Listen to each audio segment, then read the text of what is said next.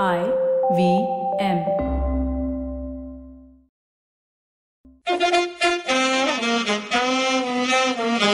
All right, Left Arm Not So Orthodox is a show which tackles all things cricket. Well, we try to, but it's all bull most of the time. But we talk about the World Cup in this season because India is bringing the World Cup home. Even if we lose, we can still steal it. Lanso.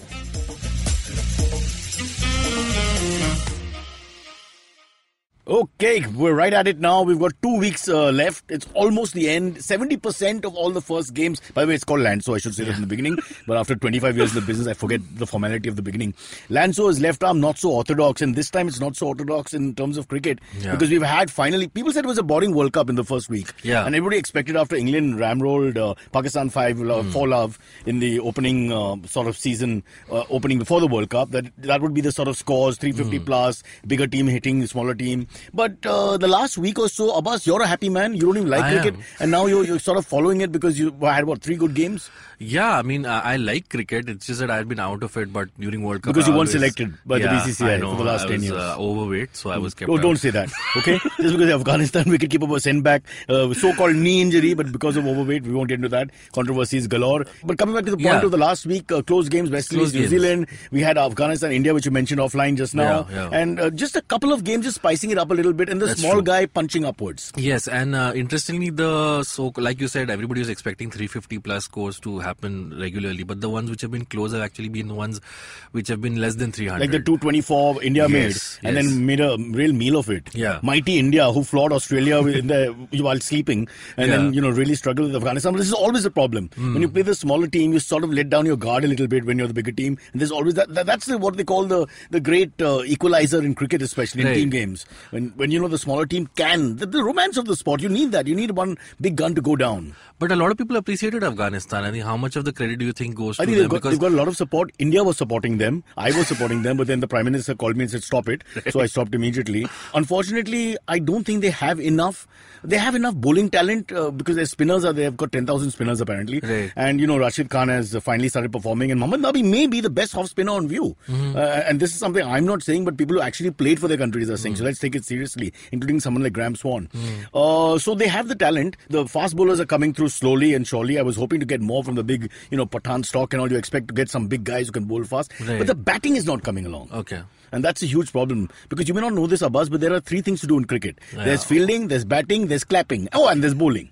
So what happens is, that is a huge issue. So I don't know how they can win games until they have 1 or 2 top-class batsmen in that top 6. Okay. Yeah, so that's an issue. But let's leave that aside. I thought Bangladesh is an unsung hero at the moment. They're slowly chipping away at everybody else. I was in Thailand on a sponsored holiday by the Thai government called me, you're the greatest man in the world, please come and stay with us. Right. And while I was there, I couldn't get it because it's $45 for Hotstar and I refused to pay more than $2. So I basically had to keep WhatsApping my mother to get results. Yeah, this is the Indian story. Your mother and you stay together till you die. And I basically kept asking, and when Australia made 382, it was the time to sleep in Thailand because they're 1.5 hours ahead. And I said, dead game. Right. And I wake up and these guys made 333. Yeah. Bangladesh lost just by 48, 49 runs. Exactly. So, they are going to, for my money, they may even chip into that 4th position if England loses from here. If England loses 2 games from the time of recording, there's big trouble and that 4th position becomes open. By the way, that sound you heard, that was my nose. I have a metallic nose. I would prefer that because then there'll be some metallic nose. No, the Bangladesh making it to the. You need one. You need one smaller, and they're no longer smaller. They've been around for a long time, and the last 3 years they've had decent results across the globe in short form cricket. That's true. So it's good for the game. Sorry, I keep interrupting you, but it's just okay. I don't know how to stop once I start. A word about Shami's hat-trick, World Cup hat-trick. Only the second bowler, I believe, Indian bowler to take a World Cup hat-trick. Chetan Sharma. I'm not so big about the hat-trick, primarily because I thought India made a hash of their whole performance. And Shami had to bail you out towards the end by, finishing them off. And why were we 224? Now people are criticizing Dhoni for slow batting, etc., etc. But I thought once you're 2 or 3 down, that's when India hasn't been tested at 2 or 3 down for nothing. Yeah. Then you've got to start batting. It's 50 bloody overs, and we've been saying this. We experts who play cricket for our country, we've been screaming this from the top that it's 50 overs, it's not 20 overs. This 20 overs has destroyed the game. Just like when 50 overs came out and they said 50 overs destroying Test cricket because you start batting like 50 overs in Test cricket. I think the team that's going to win 9 games, or you could win a lot of games in a row, or at least 3 in a row towards the end, the team who's going to do that is those who have batsmen like Joe Root, Virat Kohli, who can play, or Steve Smith, who can bat 50 overs as well as pummel the ball. You've got to have some attritional batting at some point. You've got to bat. You're 3 for 30. You got to bat. India had to bat. Nobody batted, and you're 224 against Afghanistan. With no disrespect to them, but they are not the Aussie attack or the English attack. It shouldn't have happened. Oh, and what about Pakistan? Once again, the cornered Tigers. You can joke about it. 1992 was all about how they turned it around, lost everything, then won everything and took the cup. Now, at the time of recording, there's an outside chance if England falters, that Pakistan goes through. They've got weak opponents in front of them. And when I don't mean disrespect to Bangladesh, but on a given day, Pakistan comes to the party. There's no way that Bangladesh is going to stop them, no matter what you say about form in the last 2 years.